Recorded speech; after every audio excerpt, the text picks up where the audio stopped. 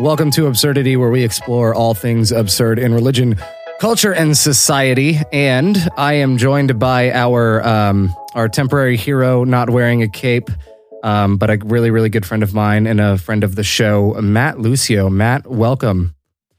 Thank you so much. I'm finally a temp worker. That's right. In these chaotic economic times, giving people temp work where they don't get paid is, the ideal, right? So I've always dreamed of this. I've always wanted to intern for a big agency, and yet Here I am.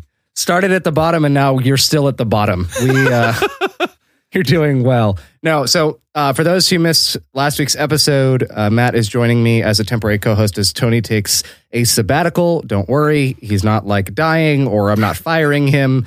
He's just taking some time to deal with some personal stuff and kind of adjust as things are changing on his end as well. So one thing before we jump in, if you are interested in getting any merch for the Absurd Network or Absurdity, you can head over to absurdnetwork.com/merch, and you can pick up any of the cool merch that is listed there. I tried to be as fair as possible in prices to where I make a tiny bit, but it doesn't break your wallet as well. So if you want to check out some merch, you can head on over there. Matt, before we jump into the actual content of the episode, tell us about the projects that you're involved in, podcasts, anything like that. Sure. So I pastor in Peoria, Illinois, and I host the Adventist History podcast, which is a lot of fun. Although I did just find out that there may have been an Adventist podcaster before me. I thought I was the oldest, like doing original content, not just posting sermons. There may be somebody older than me, so we're gonna have to work that out. May have to take them out or something. Yeah, may have to fight them. Yeah, got to keep my crown. But anyways, we love the Adventist History podcast. In fact, before we recorded this episode, I've been working on the episode that's supposed to come out today, the day of recording, and after we're done with this interview, with this episode, I'm going to go back and record it. So this is like a mid-process thing for me. It's like a little break. But cool. Well, I'm glad we could give you an absurd break. Yeah. You also have a YouTube channel, right? Yeah, I manage it on behalf of the Peoria Church. It's called Peoria Adventist, and we just wanted to create something that doesn't feel too churchy. Basically, our motto with that is that social media and just media in general should not be a place where we advertise our ministry. It's a place where we do ministry. So it's not just like a bulletin board for what's going on here. It's like we do unique, creative things there in a way to kind of like make ourselves known in ways that you're not going to be, you're not going to find here. So we just have fun, like making fun of Adventist food and reviewing Impossible Whoppers and things like that. Yeah, no. It very much is an Adventist thing, but it does poke fun at us as well. And I love that because it's done in a way that doesn't really make anyone feel bad. And if it does, then they're the problem. And no, I love it because too, at the same time, because of your work in that area and because of your work with Adventist History podcast and content creation, you were one of the few churches that was primed and ready for a situation like what we're dealing with now with coronavirus and lockdown. And didn't Illinois just get put under? What is it? A 30-day? Is it a 2-week lockdown? What are the specifics? Yeah, we're claiming an exemption for ourselves because Governor Pritzker said that if you're providing some sort of like social services as a religious organization, that you can gather as long as you have under 10 people. So we told ourselves, yeah, we're providing a social service, by providing worship on Sabbath. So we get like a skeleton crew of people together. And you're right, like a year and something ago when we decided to start this channel, we got all this gear. It wasn't specifically for live streaming. A lot of it wasn't, but we had it in place, so we were ready to go. Fully recognize that a lot of small to like small, medium churches are kind of being caught off guard by this. And so we're trying to do our best on our YouTube channel to let people know like how to do streaming, because it's something everybody knew that they should have been doing for like 10 years. Right. Yeah. But it was like, we don't have enough money. We don't have the right volunteers. And now everyone's just figuring it out. It's amazing what happens when you have to do something. Yeah, right. All of a sudden, all these people that were like, "No, we don't need that," are now like, if only we had had that sooner, Pastor. Right. Why didn't you suggest that? Yeah, right. Why didn't you lead us? Right. And just yesterday, we said we didn't have enough people to be able to do this, and now it's like, wow, it looks like we only need one person. Yep. And now suddenly all of the church realizes why millennials and Gen Z leaving the church was a problem, because now they have no one to navigate them through how to do this stuff. Yeah, right. Right. No, that is. I have friends who consult, and they're basically like, this is the perfect opportunity for the church to support creatives by offering to pay them to help them get this stuff set up in a time where a lot of young creatives that do a lot of freelancing have lost all of their work. I have like a lot of good friends of mine that are photographers, videographers, just creatives in general, musicians, DJs, and they've completely lost all of their gigs. All of their income for the foreseeable future has just dried up and disappeared, and they're freaking out. And so there is a prime opportunity there for churches to connect and potentially throw some money, some helpful money, creatives way. And it wouldn't be too hard. I enjoy collecting like tweets and memes and stuff during this that are amusing. Like one of them was like, in the city of Seattle, there's now like, I don't know, I'm just going to make up the numbers, but it's like now there's like 700 local musicians who are out of work. We need to petition the government to donate $142 for their lost wages. Total. Total. So it's like, I get it. I mean, there's like another person tweeted, like, pray for pastors as they attempt to make this Sunday's live stream not look like a Bin Laden capture video. Yes, I saw that one today. That was great. That was great. No, and so we're actually we'll tackle all of that in a little bit. But I think what started our idea for this for today's episode in the response of the church to this global pandemic and issue was actually a video released in our denomination, Seventh-day Adventism, if that hasn't been, obvious yet. What? Wait, I wasn't informed of this. Turn this off right now. No, so our general conference president, which is the highest kind of office within Adventism, denominational representative, I mean like individual office, released a video of it's a talking head video where he's basically addressing the church. Think of it like a State of the Union, but really a state of like not even State of the Union, just kind of, but that style of like, hello everyone, don't panic, thank you. And in it he makes it's like a 15-minute video or something like that. And in it, he makes kind of three major points. The first point being, make sure you have peace with God, ask for forgiveness, and know that God has a plan and is able to encourage us to move forward. Number two, trust in God and live a healthy lifestyle to help prevent the disease. And number three, share what you have with others, the message of hope, the message and hope of Jesus, not the coronavirus, obviously. And then he talked a little bit about other denominational stuff. The great irony of that video being that Monday he releases this video and says, at this time, there are no plans to postpone or cancel GC session. And then 4 days later, which is the biggest meeting in Adventism, and then 4 days later, it's canceled. I have a feeling that he recorded that video like a week and a half to 2 weeks prior to it actually being pushed out. Sure, but, this video had mixed reviews in response. Well, I mean, it's hard because, I mean, everything that Ted Wilson says, it's always very pastoral. Like, that's his mode. It's always very pastoral. Mm-hmm. Like, he's not an executive of the church. It's like he's a pastor. He likes to be known as Pastor Ted. I think he even signs his name that way on Facebook sometimes in some of his Q&As that he does. But that's who he is, right? For better or for worse. And so he's sometimes, and he's not the only one, sometimes we have the danger of looking at the coronavirus thing as like a purely spiritual problem. And like we spiritualize the thing. And I think that's a danger. I mean, we shouldn't ignore the spiritual responsibility we have to pray for people and take care of them and all that sort of thing. But I mean, I think that's definitely the kind of tenor of his video, that this is primarily a spiritual problem. That's why his first thing is make sure you have peace with God, which is not exactly, that's something you say to somebody on their deathbed. Yes, exactly. Right? Like that's basically a implicit, you're going to get this. Right. You're probably going to die. Right. Like that's what that sounds like. Right. And it also feels like it feels, I get what the point is, but at the same time, it feels very, not guilt trippy, but it feels very kind of fear-based of, God might be angry at you. And if you die without asking for forgiveness for those last few sins you snuck in before you got coronavirus, I don't know about your future. Like that, it sounds very, very, there's that fear-based undertone to that point that is kind of troubling.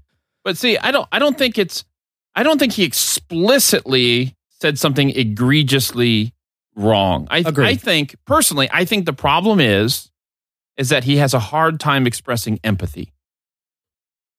I can see that. Yeah. Yeah. And somebody said the same thing about Donald Trump. I'm just going to go there for a second. But they said like that Donald Trump is very good during this crisis of expressing anger at the coronavirus, at this situation, at the unfairness of this. And some people will resonate with that. They feel angry that their lives are disrupted, their wedding is disrupted, all those things. But what they said is Donald Trump is not very good at expressing empathy during this time, like that he feels the suffering of what people are going through. And I would say the same thing about Ted Wilson here. I mean, he doesn't feel the anger either. No, but I really want Ted to have an anger translator. Yes! Key and Peele, what are you guys doing this weekend? That's right. Please. We can just edit them into the background of that video. Man, it would be amazing. Oh, that'd be incredible. Yeah. Oh, that would be amazing. But yeah, again, so I think that's really what it's about. I mean, people pick at this video around the edges a lot. I think to me, it's like express empathy, express emotion, like show that you get the feelings of uncertainty and pain that people are feeling right now, and then preach your sermon. You know what I mean? Yeah. Well, and just acknowledge, or even do as much as acknowledge that those feelings are there in a substantial way. Even if you don't necessarily feel them yourself, which ironically enough, he probably did to some extent because he, the GC office is now closed for 30 days because of a potential exposure. So I just find that interesting. And, for me, I understand that fear very palpably because literally the day that I uploaded, like last Monday, about 12 hours before the Absurdity episode went live, I was informed that I had potential exposure and had to go under self-quarantine through Friday. And that freaked me out because I have asthma. And my last episode is all about social responsibility and me ranting about how like I am afraid. And there are people that just don't care about others. And so they're willing to do whatever they want. Hello, beaches in Miami. And and so I understand that fear very palpably. Like I felt it. I teared up reading the email that informed me of it because I was at an event where there were confirmed cases and I had indirect contact with at least one of those cases. I got lucky. I'm okay. I'm off of quarantine now, but it's scary, and it would have been nice for him to at least have some sort of connection there. And to be honest, though, the whole thing just feels out of touch. Yeah. Yeah. I mean, we've had evidence die of this already. Yeah, absolutely. I mean, we've had evidence, like, I don't know. Maybe he made some comment about that when it first happened, but, just to continue to acknowledge that people have every right to be afraid. And especially with you, Ryan, because I think there's been this attitude that if you're young, you have nothing to worry about. Mm-hmm. Yeah, I get the death rates of people over 80, sure. But, I mean, half of all the cases in France and Netherlands are people under 50 and 60. Yep. Like, it's not something to just treat lightly. No. Especially people who already have some sort of breathing situation. Well, the first patient in Modena, Italy, to beat coronavirus that I know of was a 95-year-old grandmother. Awesome. A bunch of healthcare workers took a picture with her. It went viral on Reddit and other social media platforms, and like really cool to see. This isn't just an old person thing, and old people it's not an automatic death sentence for anyone who gets it, but it is something to be taken seriously. And my whole thing is like, I've accepted that I'm going to get it. My thing is I don't want to get it when the hospital systems are overloaded. I know. Right? Like I'm just trying to hold out as long as possible. No. See, we had a pastor in Illinois here, a neighbor nearby, and he was like, I'm going around licking everything because I want to get it now. Are you serious? Well, I don't think he was actually licking, but he was like, I'm shaking people's hands, whatever. Like, I just want to get it now. I want to go to the hospital while they're there to take care of me. And then I want to go home and be immune to the dumb thing. Hopefully it doesn't mutate. Like let's just get it over with now, while everybody is wanting, before I become just a number in the hospital. Yeah. Yep. So there's that strategy. I actually was celebrating. Tony's birthday was on the 21st, and I was so happy birthday, Tony. Happy birthday, Tony. And we were sitting there, and his family was there, and one of the things that they shared was something that a church member had posted saying basically like, all right, so the number one kind of recommendation for people when they cough or sneeze is to do so into their elbow. But now they've also told us, don't shake your hands, greet people by touching, you guessed it, your elbow. Shouldn't this be the time that we advocate for shaking hands? So now I've just defaulted to, I want to fist bump people. That's it. I don't care who you are. I don't care if you're a grandmother or if you're a baby. I'm fist bumping you from here on out through this pandemic. It seems safer to kick people. I'd be okay with that. Yeah, there's a layer of protection there if you're not wearing like cloth shoes, Allbirds, Toms, anything like that. Yeah, you'll be good. Yeah, just kick each other. Just wear galoshes. Your story of the Italian grandmother or great grandmother or whatever she is, like I just imagine that's a recommendation for just purely drinking olive oil. I'm sure that's a recipe for success. Yes, douse everything in olive oil. Yeah. I'm sure like if they interviewed her, I bet that's what she'd say. Something like, I can just see it now. It's like, well, I drank olive oil, a cup of it every day for the last 60 years. and that's what prepared me. Yeah, that's what it just coated all of my insides. Yep. Every day that you don't drink it is a day shorter you could live. That's right. But because Ted Wilson said, one of his second point, trust in God and live a healthy lifestyle to prevent disease. All right. That is good advice in general. And in the midst 6 months ago. Yeah, 6 months ago. But right now, I don't care what you eat. It will not like healthy eating can ward off certain diseases. It can minimize your chances, but it's not like this panacea, man. Yeah. You know what I mean? Like, This is not a dietary disease. No, if you go running now, it's not something like, because there was a stat that said if you run 4 to 6 times a week, you have a lower risk. So everyone's like, all right, I'm a runner now. It's like, no, too late, friend. Right. Right.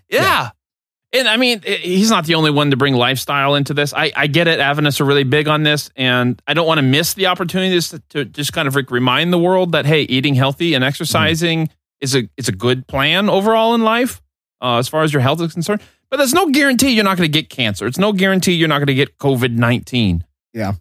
So while it is good advice, it's just, like you said, 6 months ago, that it's great advice. Right now, it's just kind of like, really? Yeah. That's the best we got? And even his last point, like there wasn't a whole lot of, in this video, there wasn't a whole lot of follow good recommendations, meeting in small groups. There wasn't a whole lot of emphasis on that. Rather, it was a very broad, share what you have with others, the message and hope of Jesus, and share that salvation. And sure. And which is good, but without any of the other caveats to it, you're basically encouraging people to find ways to meet together. Like what you've done is given people some sort of justification if they felt like resisting any sort of government encouragements or suggestions or recommendations. You've basically encouraged them in whatever mindset they may have to meet together. And I say, it's even more important because we got to spread this message. And that's dangerous to me. Yeah, right. Safety first. I mean, I've been watching people's live streams because suddenly, I just want to see what creative stuff people are doing, and maybe we can talk about that in a little bit. But I found this live stream from a church in New Zealand. I mean, it was great because it was just this pastor. I think he was at his church on his stage. He included in one of his slides like the website for whatever New Zealand's like CDC is. I assume it's like the Kiwi Disease Foundation. I don't know, whatever it is. There's like this emblem is like 2 sticks and a bird. Anyways, here's the government website. Make sure you follow these guidelines. Like that was a slide that he shared with his people, and he spent like half of the sermon explaining to his parishioners why this is necessary. And I feel like there's a lot of pastors in the same boat because I think every church has some members who feel like who we're not all on the same page. They feel like we just need to trust God and God will preserve us through the coronavirus. We just need to meet anyway. And so like pastors are having to address this, and it would have been nice just as a pastor if the leader of our church would have kind of recognized that and kind of lent support to the fact of, no, you guys need to follow these guidelines. It's okay. It doesn't mean you lack faith.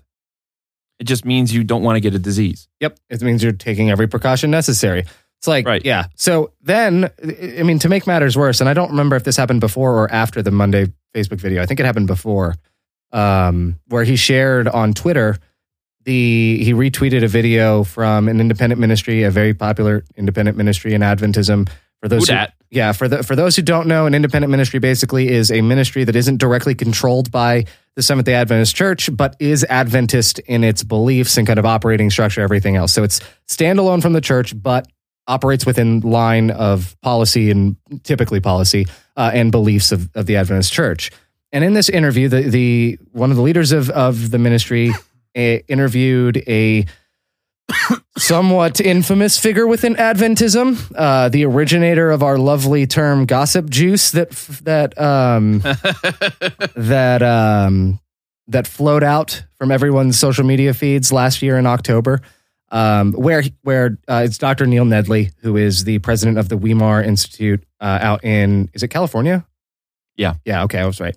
And one of the things that he suggested was he encouraged people to expose themselves to the virus like we do the chicken pox, like people used to do for the chicken pox, in order to build immunity. Yep. Which that is explicitly dangerous. Just so we're, like, if at least the GC president himself didn't say something explicitly dangerous, but he shared something explicitly dangerous. And to the ministry's credit, they did. As far as I know, I never went back and actually checked on this, but I do remember seeing a tweet from the leader of it saying, we've released an edited version of the video with that portion kind of corrected. I don't know if that actually happened, but at that point it doesn't matter because he shared this thing that got, thousands of likes and retweets, of people seeing it and being encouraged to get early exposure to this thing, which is incredibly dangerous. Or, my sister-in-law is a nurse. She's working herself to the bone right now, scared to death that she might have it, or has been exposed.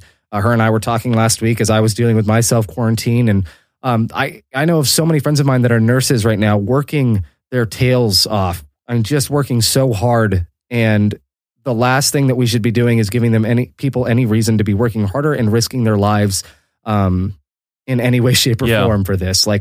Absolutely. So yeah, and all of this is kind of couched in this idea of what has been the church's actual response to this thing.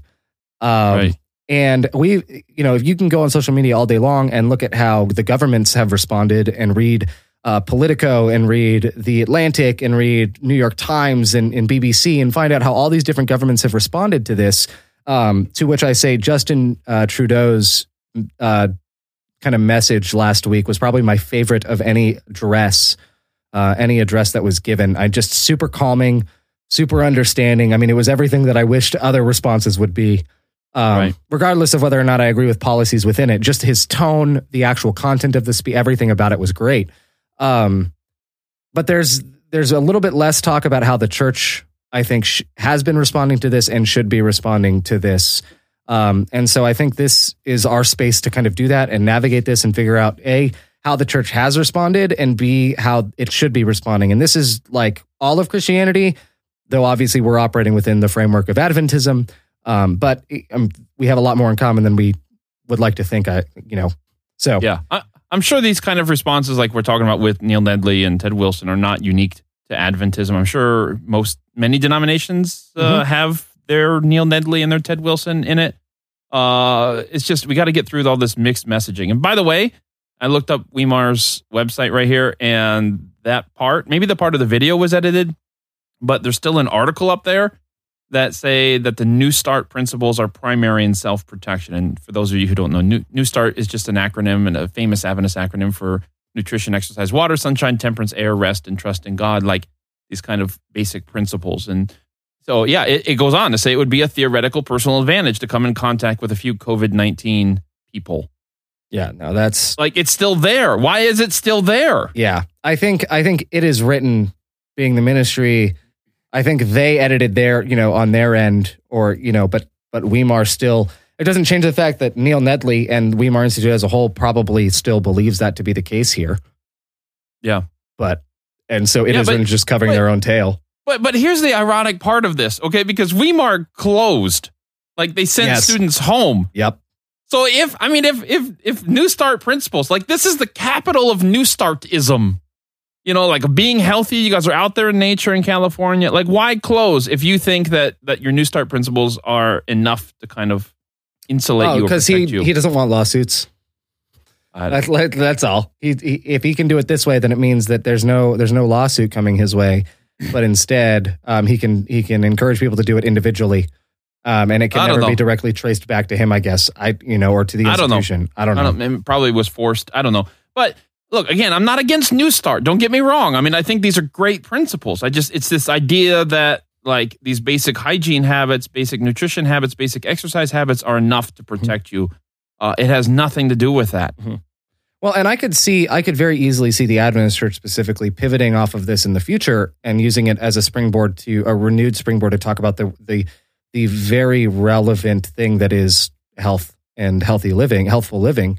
Like, I could definitely see us doing that after the cause, or after all this is over. But now, like, yes, we've already been harping on it for 6 months, and for years, for all of our history. But the fact of the matter is, it doesn't really do much right this second. Right. For that to be the main focus is really what I mean. It's okay to still talk about it, I think, but for it to be a main focus and point of emphasis, like, that's not the thing that we're really. If anything, that's causing people to go to the grocery stores even more and hoard and take more, and preventing others from being able to even get their basic necessities. Right, and that's sad to me. One of my favorite YouTube channels is called The Wolf Pit. That's Wolf with an E, and it's a guy who has a neuromuscular disorder. So he does. It's a cooking channel. But he always records the voiceover, but then his wife or his daughter, I think, are the hands that actually do the cooking. And he pokes fun at himself for that because all of his commenters are like, "Why do your nails look so nice?" But one of the things that he said, he'll do, like, how to feed a family of 5 for $8. How to feed a family of 5 for $9 or for $5 or whatever. And he does these, like, fried rice recipes, these egg bakes, you name it, and stuff that you can get. He tries out different dollars. He'll try out dollar store meats and all these things that people will think that they're saving money on. And one of the things that he says is, he's like, "Look, I'm going to make this video talking about how you can feed a family of 5 for $8. And I know that there's going to be some of you in the comments that say, oh, well, I could eat that in 2 portions. I could eat that on my own."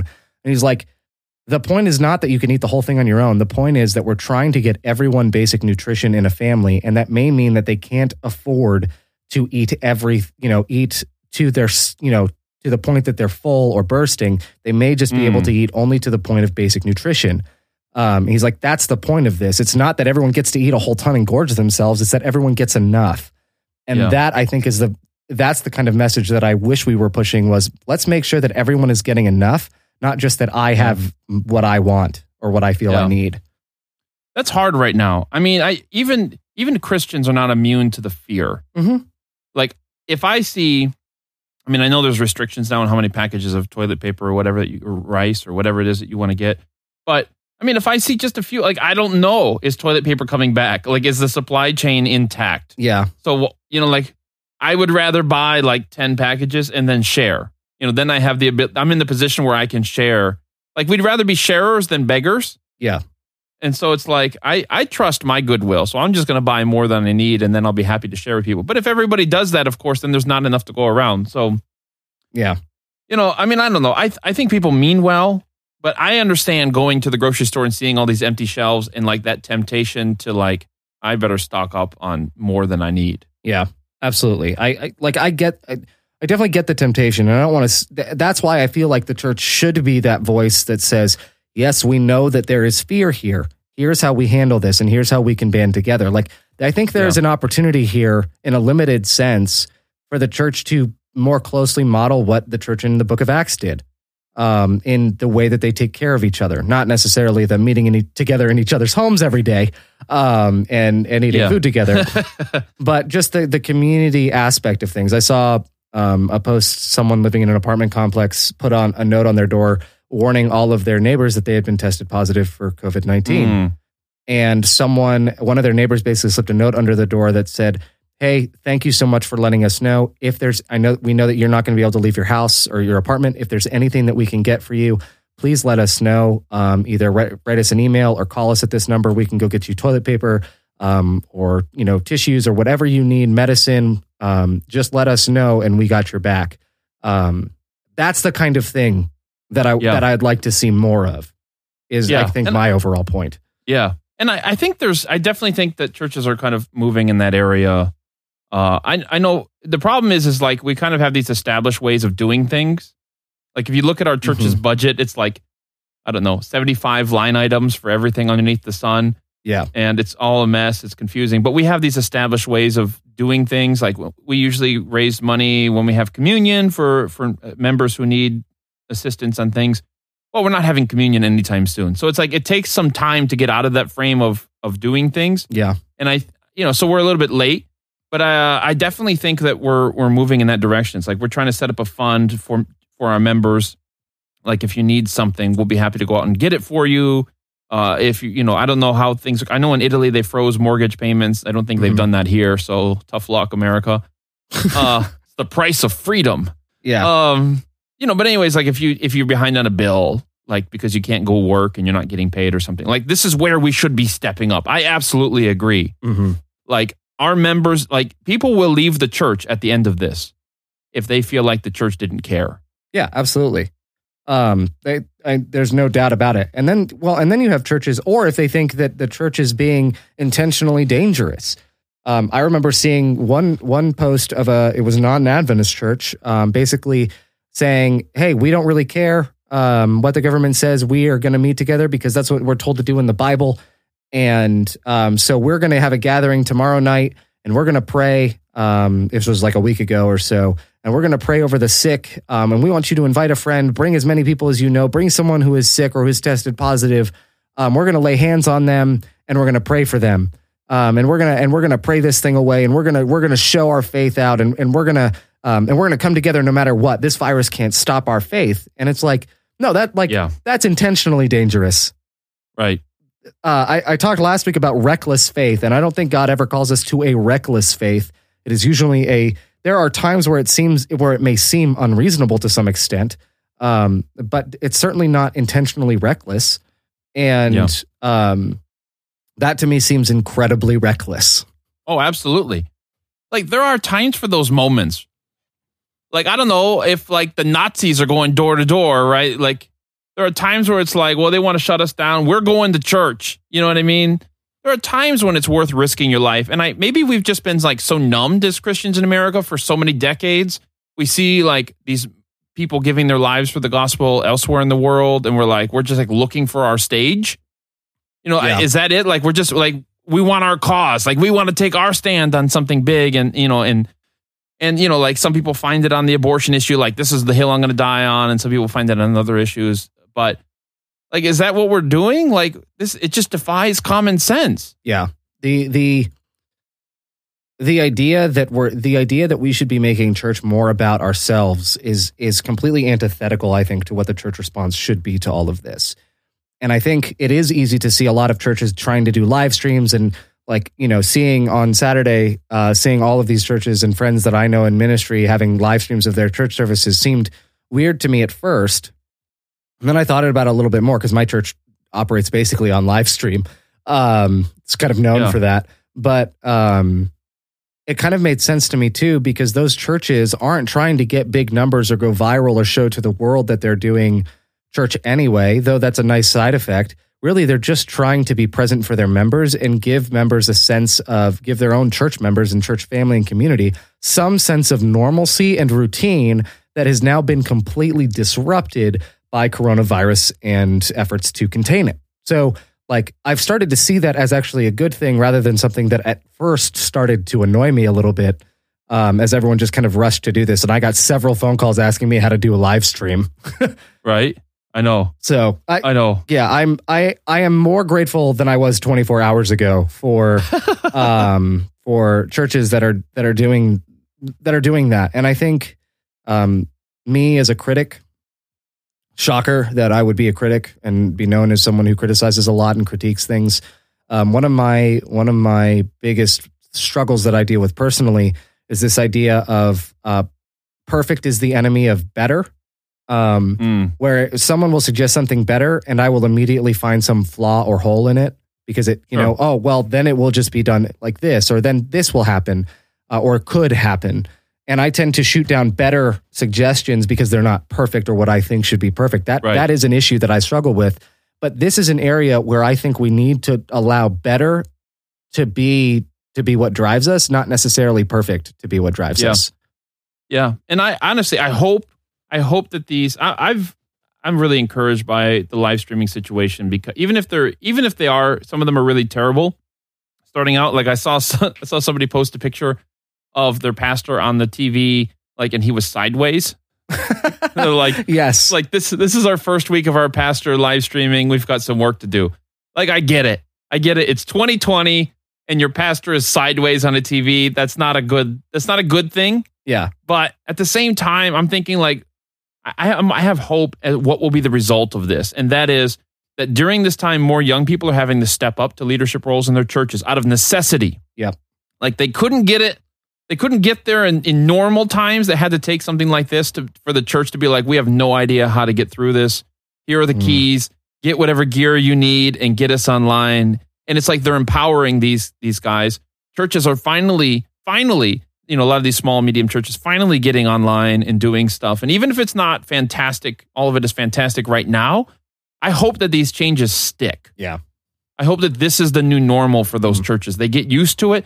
And it may be a little bit different when the crisis is over, but like those young people keep the keys and those churches keep the tech. Yeah, absolutely. I mean, I speaking of tech problems, Friday night I was the host for Southern's Vespers program. They still wanted to do online Vespers for their student body, even though the student body isn't here. So a small group of us met in a giant church. Do they get credit? Do they still get Vespers credit for watching? That's the question, right? So how do I get a Vespers date to that Vespers? You just hop on Skype and then both watch the live stream together, which I've had legit movie dates like that. And I know of several couples who also do it with long distance. Actually, that was when Southern canceled classes for the rest of the semester in person. I felt bad for all of the couples that just immediately became long distance without their consent.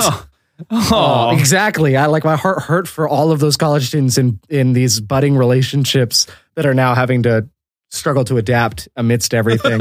That's hard. It's like, is she not replying to my text because she doesn't like me anymore, or is she sick and in the hospital? Yeah, she dead.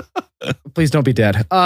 So we were hosting, and they modified the cameras in the church to have lights underneath them and that were on a separate controller that basically were the cue for us to look at each camera. Whenever they changed camera, we were to tally lights. Yes, thank you. I could not remember the term for them. So they had a green light and they had a red light. And what I was told when I walked in, even though all of conventional wisdom says red is the camera you look at, I was told you look at the green camera, not the red camera.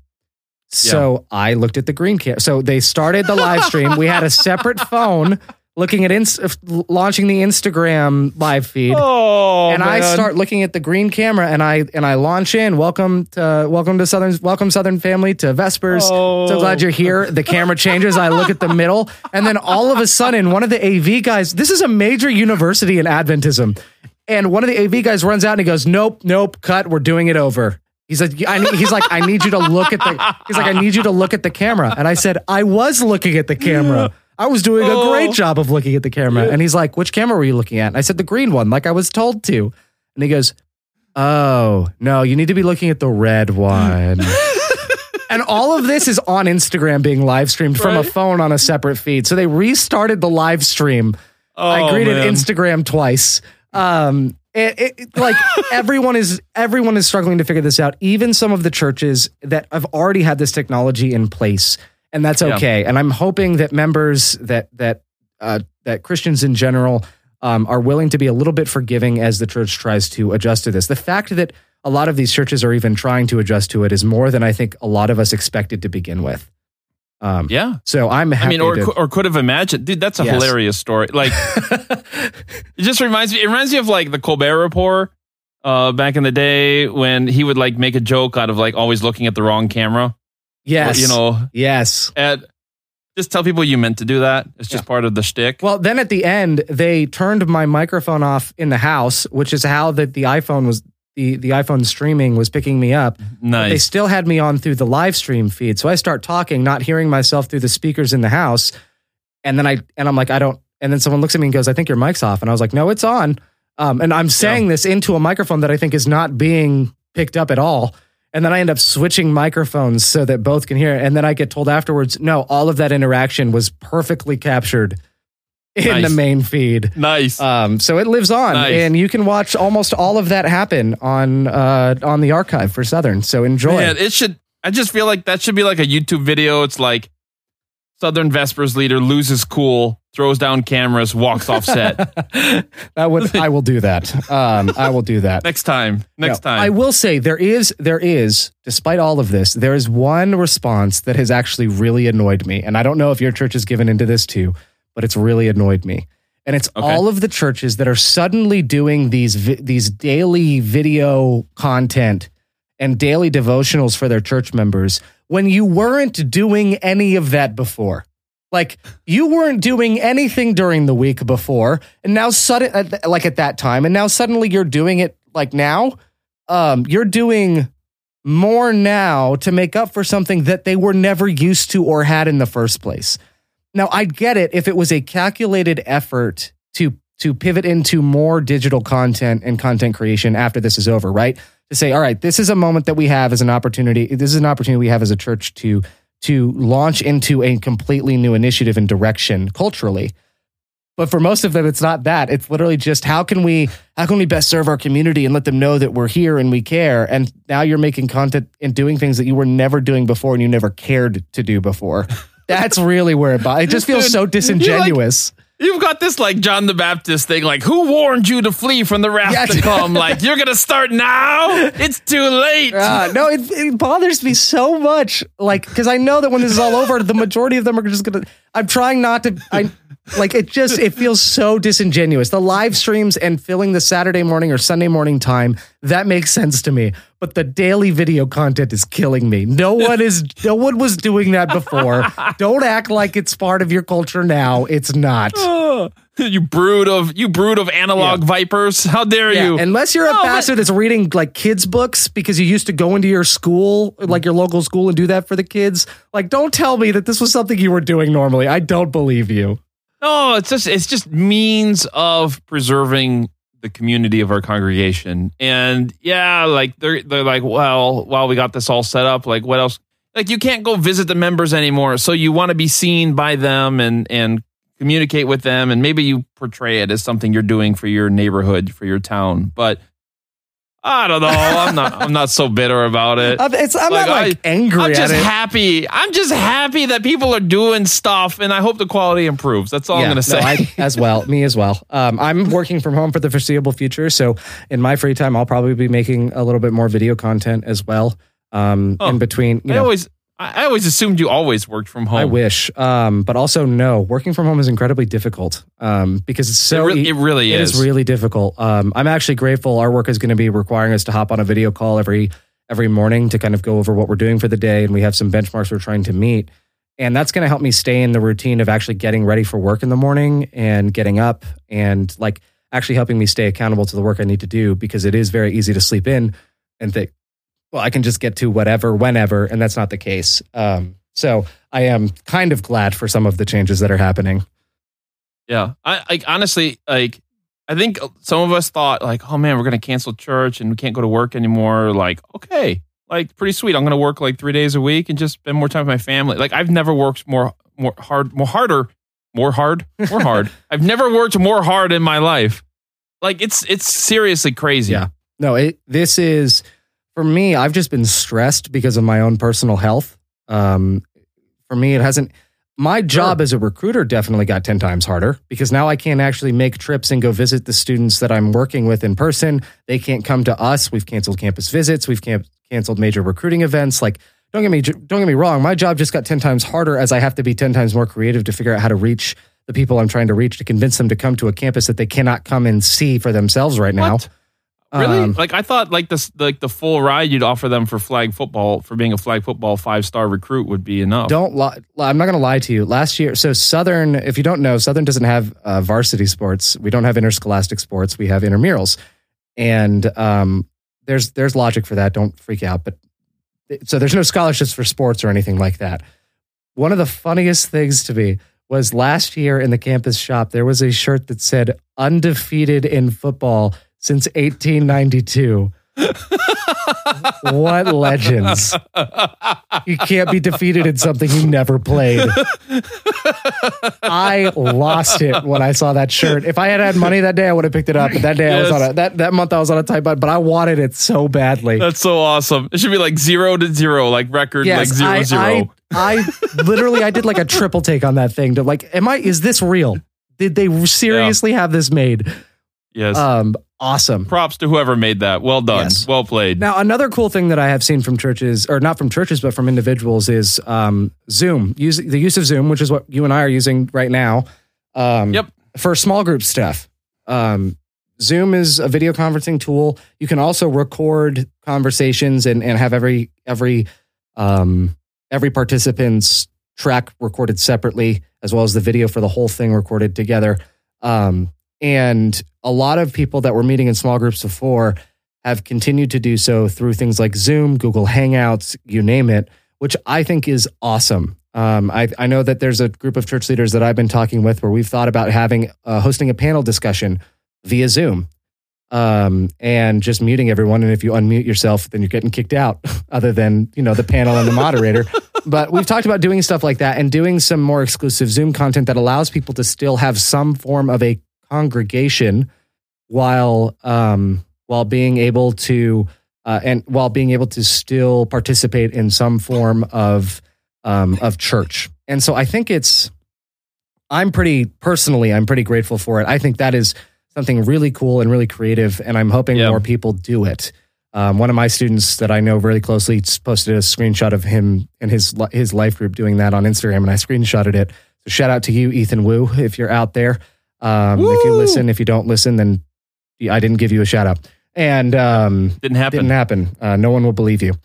And I just think that's really cool. I am a big fan of that kind of thing. So yeah, our conference actually looked at getting. I don't know if anyone from Zoom should be hearing this, but anyways, about purchasing a subscription, a big one, and then like letting all the churches use it. I don't know how it works. Like if you can let that many people have logins, and then like so if we wanted it, we could just like offer something to our members, like we can all jump on for prayer meeting.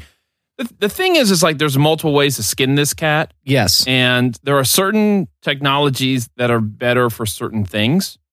Like I watched a Zoom church last Sabbath. I just enjoy watching, see what other people are doing.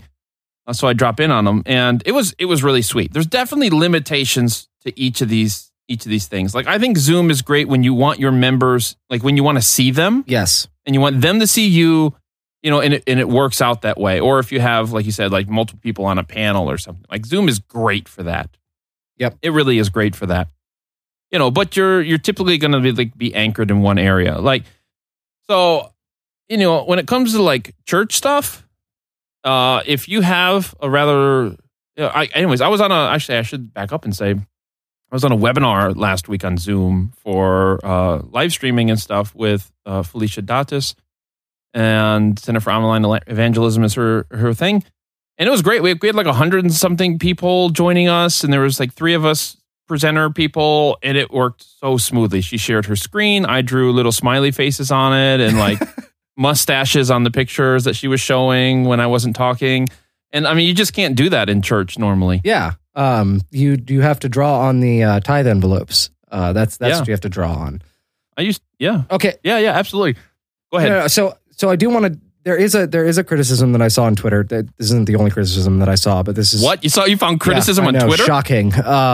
Twitter's not breaking known for news. That. But no. So another friend of this podcast, Garrison Hayes, who's been on the show before, and he is currently a pastor.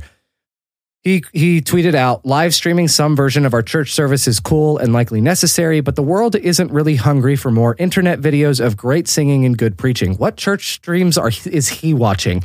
The world. And then he adds it by saying, the world is starving for meaningful community now more than ever. And my thought is like, what do you have to say to that? Like, what is your feeling when you hear that? Because I have a certain response to it myself. Yeah. I mean, I hear where he's coming from. I have a couple of different reactions. Number one, I've been proposing something. My definition of online church is not just reenacting, being a reenactor of your normal church service. The medium is the message, as Marshall McLuhan said, and doing stuff to a camera, like it just looks not genuine if you're just trying to do like your normal in-person church service on camera. Like, you've got to do something that's tailored for the technology that you're using, okay? But the second thing is like, this is what I would say to him. I don't know him, but this is what I would say to him. When people are doing worship stuff online, they're not necessarily doing it for the world. They're doing it because they can't have local church. Now, the messy thing is whenever you put something online, it is for the world. So I think it's kind of like there's this confusion because we're trying to do this local thing in an eminently public space. And so I think I would say with many churches, the only reason why they're doing this now is because they can't have church locally. Yep. And so they're doing it for those people who go to church, and they're kind of probably hoping that other people will tune in as well. But it's primarily for that group of people who call that pastor their pastor. Yeah, I think, for me, I think this very much is it's not that we're just trying to show off great singing or good preaching. It's that we're trying to preserve the meaningful community and communities that already existed. Like, I definitely get the spirit of his point, but at the same time, I also feel like now is a time that more people would actually be exposed to whatever denomination you were a part of, and a potential church service or some sort of worshipful aspect of what your church does. They have a greater chance of doing that now because they don't actually have to attend. It's probably going to show up on their Facebook feed by virtue of you being their friend in some way, shape, or form. So it's not even like now is almost a better time for evangelism to some extent, though I don't know that evangelism should be our, direct evangelism like that shouldn't necessarily be our main focus right now. That would also be equally out of touch, in my opinion. Obviously everything we do has that call in it, but I'm hoping everyone understands what I mean by that. But yeah, I see this as preserving meaningful community. So I think I agree with his observation, but at the same time, I disagree with the criticism of live streaming as being just, us trying to show off. And maybe I'm misreading his quote there, or his tweet, but that tends to be how I feel about it. And and Garris and I are friends. Like, I don't think he would hear this and go, how dare you attack me? I don't think that's it at all. But I do think these are things that we should be interacting with. And I'm grateful for his contribution in this conversation, because I do think that what he does add is a reminder to keep a greater perspective to what we're doing and to do so with intentionality. Yeah. And I think that's important because right now everyone, like a lot of churches, are just kind of scrambling. Yeah. They're not really thinking about a long-term vision. No one has any idea how long this is going to last. And as I joked with my tech team here, I mean, this is like a terrible joke, so don't take it too seriously, people. But it's like by the time we perfect this digital church thing, it's going to be time for people to return, and then we're going to be like, oh man. It's like, don't worry though, because like if this happens like pretty much every other outbreak in history, where there was lockdowns and quarantines and isolation, if this happens like those did, then what'll happen is we'll flatten the curve, and then we'll say, all right, cool, ban's lifted, everyone can go out and do normal things, and then it will re-spike, and everyone will be sent home again. So because now everyone's around each other. I remember learning that the reason people get sick more often in the winter is not because they get outside and are exposed to the cold.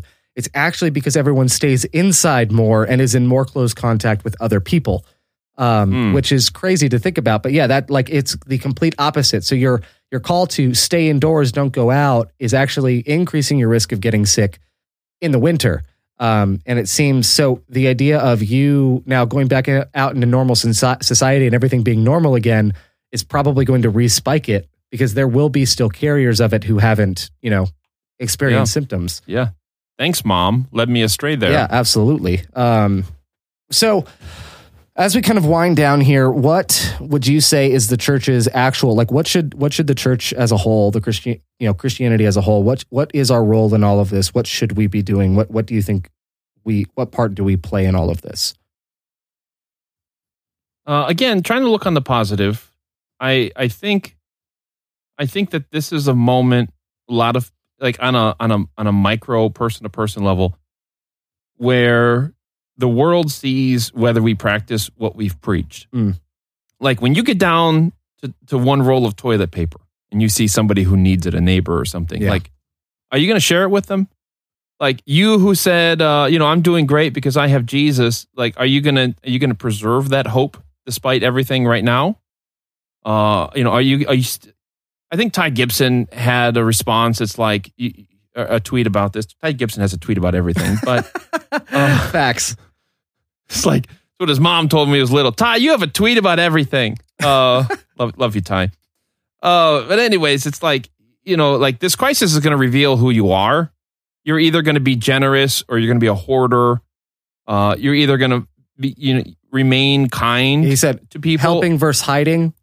There you go. And he said accusing versus accepting shared responsibility. Those were the three. So you were right. Sharing versus hoarding, helping versus hiding, and accusing versus accepting shared responsibility. Yeah, that's it. And it's kind of like this isn't the time where you become. This is the time when it's revealed who you are. Mm-hmm. And to me, it's like this is what we've been training for as Christians. Like this is what all the talk is about, all the singing is about. This is what this is our moment. And you can, it doesn't have to be like I'm on the battlefield, dying for my neighbor. It could just be like just a simple act of Christian kindness and charity and hope and love can make a world of it can make such a huge impression in someone's life that will stay with them forever. Like there's this story that came out of I just saw, I think Nick Miller shared it on Facebook that I loved. And this was a story about how it was shared allegedly by an Italian doctor. I don't know. I can't verify that. But anyways, this doctor he's been working himself to death over there because Italy's hit super hard, as you know. And so he's this doctor writes that 9 days ago, a 75-year-old pastor came to us. He was a kind man, had severe breathing problems, but had a Bible with him and impressed us need to read it to the dying and hold their hands. To hold their hands. We're all tired, discouraged, all of that sort of stuff.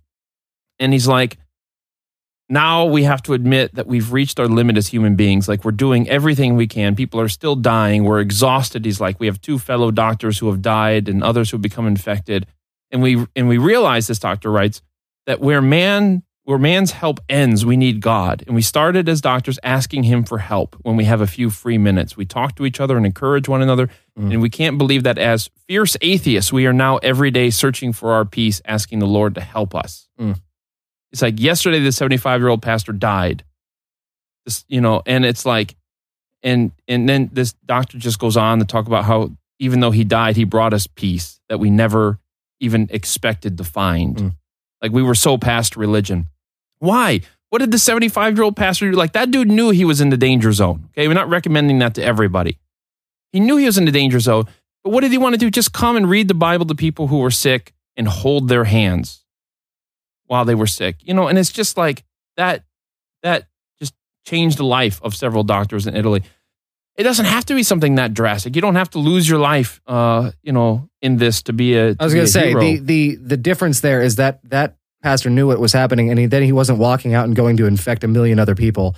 This was one specific, isolated moment where someone was sure of what they were doing, and they were still limiting the spread and their impact.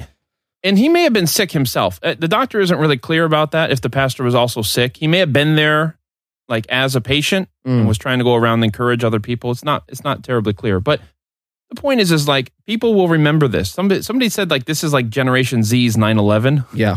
Yep. This is their seminal tragedy. Yep. People will remember how Christians reacted. And if we're selfish, they're going to remember that. And if we're kind and generous and open and looking past our own problems and our own fears and our own insecurities, they're going to notice that. So it's weird. That's where I'm at. It's weird being on the tail end of millennial, because I will remember forever both where I was when I found out about 9/11, and now I will remember forever where I found out where the heaviest part of the coronavirus stuff impacted me, and that's when my university closed their announced that they were closing their campus. That was when that's when it really became like, this is real, and it's now affecting where I live. So yeah, no, it's very strange to have two of those kind of seminal moments. But no, I agree with you. I think the church has a moment here to be a voice of reason. And the biggest thing that I think the church provides for people is, believe it or not, as much as we hate the traditions, and a lot of us hate the traditions and liturgy, the one thing the church provides for a lot of people outside of just community itself and the opportunity to connect is routine. The fact that it's stability. It's stability. And that is the one thing that the church really has the potential to offer in this time, is a stable and consistent presence amidst all of this. And I know that kind of flies in the face of me being bothered by daily content. I'm only bothered by the people who are disingenuous about it, not necessarily everyone who's doing it. But whatever we can do to just kind of it's not like we're ignoring the real crisis that's at hand. It's more, how can we just how can we preserve our humanity through this? And that's incredibly important. So I agree with you, and that's what I would add. So as we kind of close out, do you have any final thoughts? Anything that you would want to encourage people with, or even individuals with all this? Yeah. Just something I saw on NPR earlier today. They did an interview with an Adventist pastor in Idaho. Doesn't matter that he's an Adventist pastor, but it does play a role. And they're basically just kind of, NPR is doing some interviews, I guess, like a segment called Outbreak Voices. They're doing an interview with like some clergy and Christians, and how they're kind of reacting to this. And anyways, this pastor is named Lynn Bryson, does this interview, and there's just this one point, like works in an Ellen White quote surreptitiously, which of course definitely an Adventist thing to do. But then writes this, or says this: I still have times of anxiety. We're all humans. We all worry at things. And then I'm reminded, Lynn, you've been through this. Calm down, relax, trust the Lord. It's not going to be this way forever. And what I love about that is it's like, I know the apocalyptic stuff, the Daniel Revelation stuff gets a bad rap for its like scary imagery, and it's used to beat people over the head. But like this is the great part about it, is it enables you to look deep into the future and realize, it's not going to be this way forever. Like, just as like the church as an institution with its traditions helps us to look into the past and be like, we've gotten through the Holocaust, and we've gotten through the Middle Ages, and we've gotten through the Roman Empire, and we've survived, everything the world has sent at us for 2,000 years. So we look to the apocalyptic portions and we're like, and we're going to continue to survive because of Jesus. So we are concerned. We want to take this seriously, but we also realize it's not going to be like this forever. We can look past this thing. Yeah. And I think churches can provide that. We need to be intentional about providing that perspective. Like you look at the past, we've been through stuff like this before.